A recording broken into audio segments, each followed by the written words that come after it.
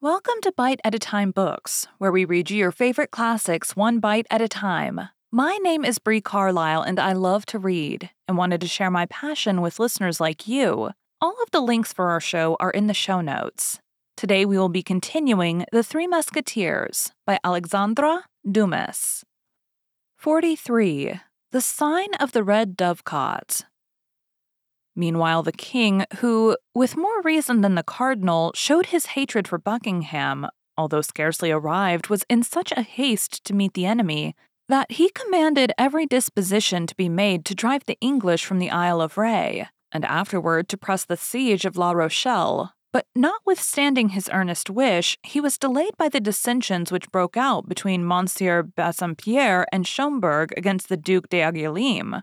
Monsieurs Bassompierre and Schomberg were marshals of France and claimed their right of commanding the army under the orders of the king, but the cardinal, who feared that Bassompierre, a Huguenot at heart, might press but feebly the English and the Rochellais, his brothers in religion, supported the Duc d'Angoulême, whom the king, at his instigation, had named lieutenant general. The result was that to prevent Monsieurs Bassompierre and Schomberg from deserting the army, a separate command had to be given to each.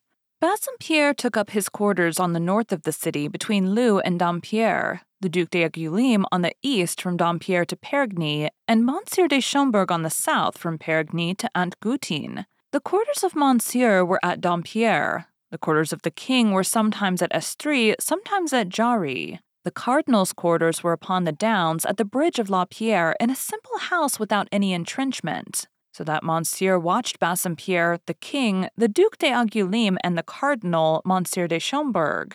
As soon as this organization was established, they set about driving the English from the Isle. The juncture was favorable. The English, who require above everything good living in order to be good soldiers, only eating salt meat and bad biscuit, had many invalids in their camp. Still further, the sea, very rough at this period of the year all along the sea-coast, destroyed every day some little vessel, and the shore, from the point of Les Aiguillons to the trenches, was at every tide literally covered with the wrecks of pinnacles, roberges, and feluccas.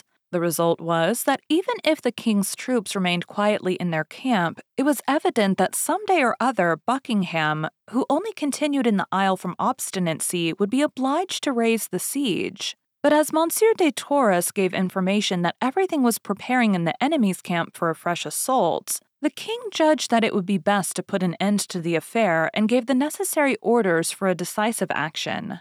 As it is not our intention to give a journal of the siege, but on the contrary only to describe such of the events of it as are connected with the story we are relating, we will content ourselves with saying in 2 words that the expedition succeeded, to the great astonishment of the king and the great glory of the cardinal. The English, repulsed foot by foot, beaten in all encounters, and defeated in the passage of the Isle of Louis, were obliged to re-embark, leaving on the field of battle 2,000 men, among whom were 5 colonels, 3 lieutenant colonels, 250 captains, 20 gentlemen of rank, 4 pieces of cannon, and 60 flags, which were taken to Paris by Claude de Saint-Simon and suspended with great pomp in the arches of Notre Dame. Te Deums were chanted in camp and afterward throughout France. The cardinal was left free to carry on the siege without having, at least at the present, anything to fear on the part of the English. But it must be acknowledged this response was but momentary.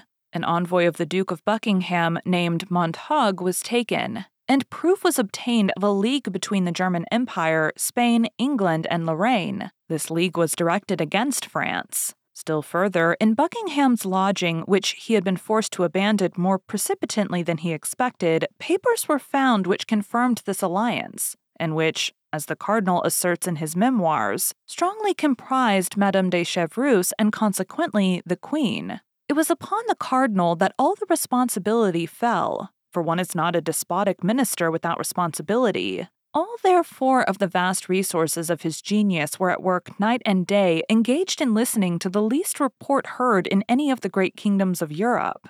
The cardinal was acquainted with the activity, and more particularly the hatred of Buckingham. If the league which threatened France triumphed, all his influence would be lost. Spanish policy and Austrian policy would have their representatives in the cabinet of the Louvre, where they had as yet but partisans. And he, Richelieu, the French minister, the national minister, would be ruined. The king, even while obeying him like a child, hated him as a child hates his master, and would abandon him to the personal vengeance of Monsieur and the queen. He would then be lost, and France perhaps with him.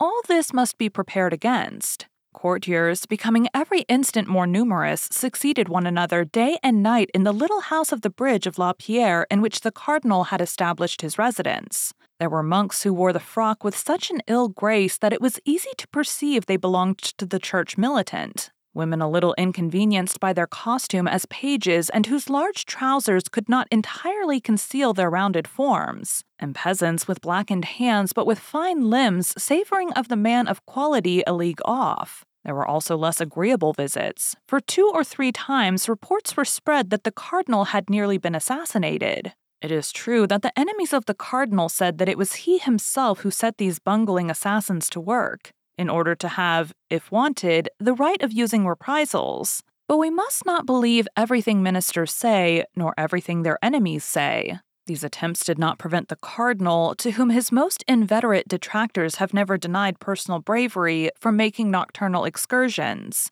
sometimes to communicate to the Duc d'Angoulême important orders, sometimes to confer with the king, and sometimes to have an interview with a messenger whom he did not wish to see at home. On their part, the musketeers, who had not much to do with the siege, were not under very strict orders and led a joyous life. This was the more easy for our 3 companions in particular, for being friends of Monsieur de Treville, they obtained from him special permission to be absent after the closing of the camp. Now, one evening when D'Artagnan, who was in the trenches, was not able to accompany them, Athos, Porthos, and Aramis mounted on their battle steeds, enveloped in their war cloaks, with their hands upon their pistol butts, were returning from a drinking place called the Red Dovecot, which Athos had discovered 2 days before upon the route to Jarry, following the road which led to the camp and quite on their guard, as we have stated, for fear of an ambuscade, when, about a quarter of a league from the village of Busnat, they fancied they heard the sound of horses approaching them.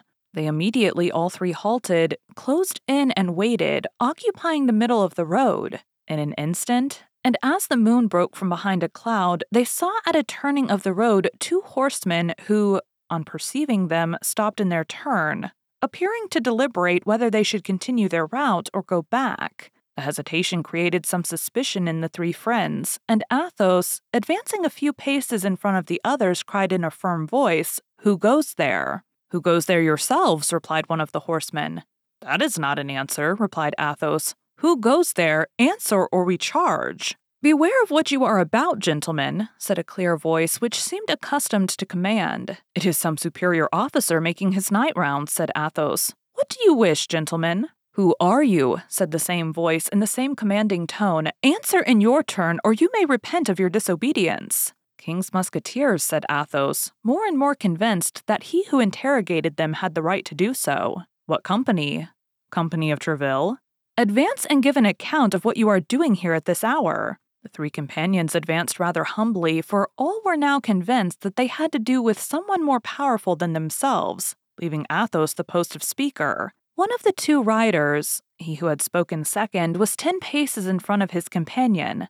Athos made a sign to Porthos and Aramis also to remain in the rear and advance alone. "Your pardon, my officer," said Athos, "but we were ignorant with whom we had to do, and you may see that we were keeping good guard." "Your name?" said the officer, who covered a part of his face with his cloak. "But yourself, monsieur," said Athos, who began to be annoyed by this inquisition.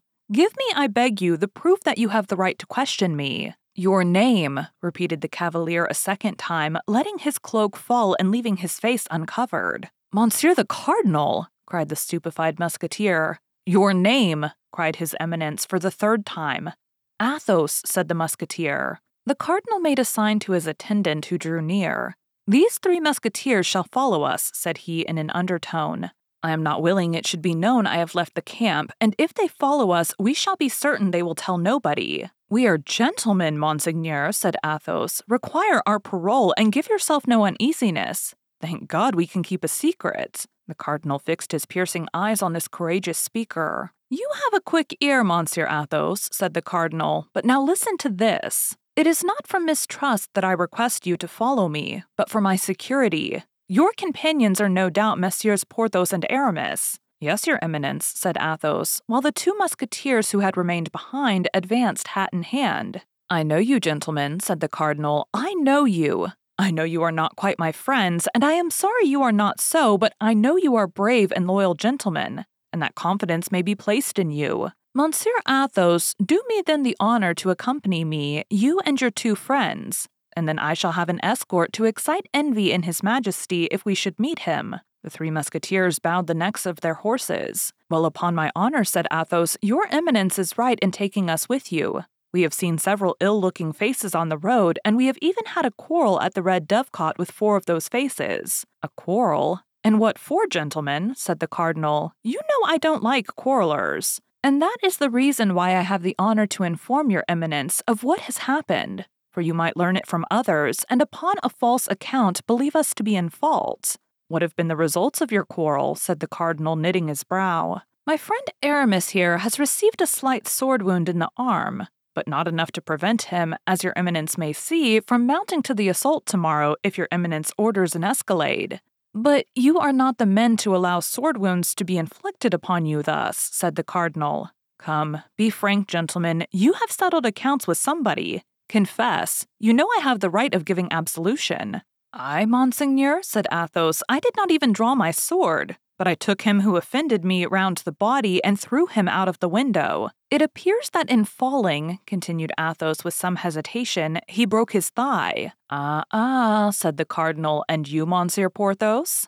I, monseigneur, knowing that dueling is prohibited, I seized a bench and gave one of those brigands such a blow that I believe his shoulder is broken. Very well, said the cardinal, and you, Monsieur Aramis? Monseigneur being of a very mild disposition, and being likewise of which Monseigneur perhaps is not aware about to enter into orders, I endeavored to appease my comrades, when one of these wretches gave me a wound with a sword, treacherously across my left arm. Then I admit my patience failed me. I drew my sword in my turn, and as he came back to the charge, I fancied I felt that in throwing himself upon me, he let it pass through his body. I only know for a certainty that he fell, and it seemed to me that he was borne away with his 2 companions. The devil, gentlemen, said the cardinal. 3 men placed hors de combat in a cabaret squabble. You don't do your work by halves, and pray, what was this quarrel about? These fellows were drunk, said Athos, and knowing there was a lady who had arrived at the cabaret this evening, they wanted to force her door. Force her door, said the cardinal, and for what purpose?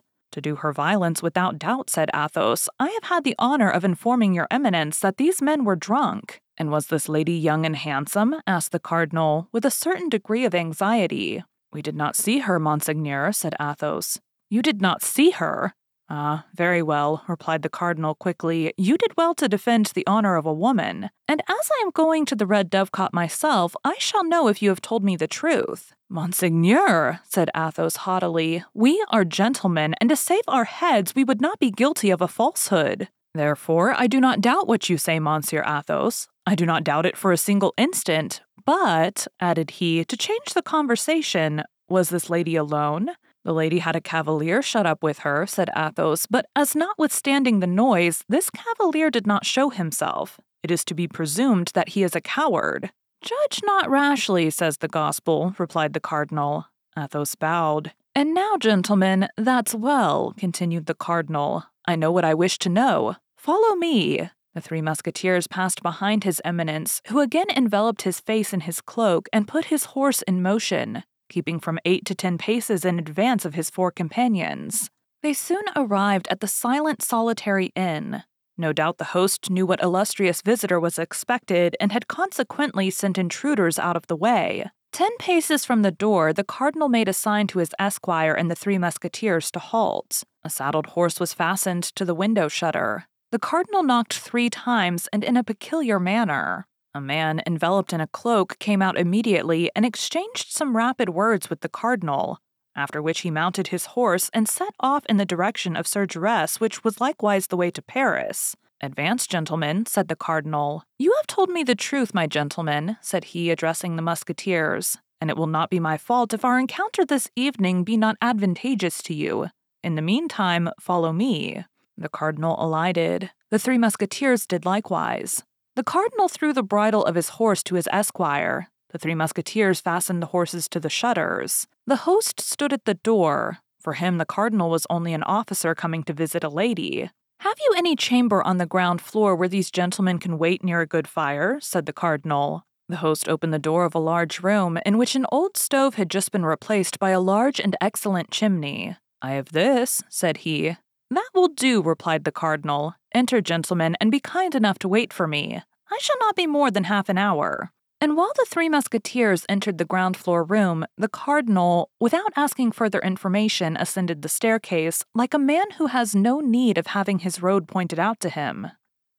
Thank you for joining Bite at a Time Books today, while we read a bite of one of your favorite classics. All of the links for our show are in the show notes. We are part of the Bite at a Time Books Productions Network. If you ever wondered what inspired your favorite classic novelists to write their stories, what was happening in their lives or the world at the time, check out Bite at a Time Books Behind the Story, Tuesdays wherever you listen to podcasts. Again, my name is Bree Carlisle, and I hope you come back tomorrow while we take the next bite of The Three Musketeers.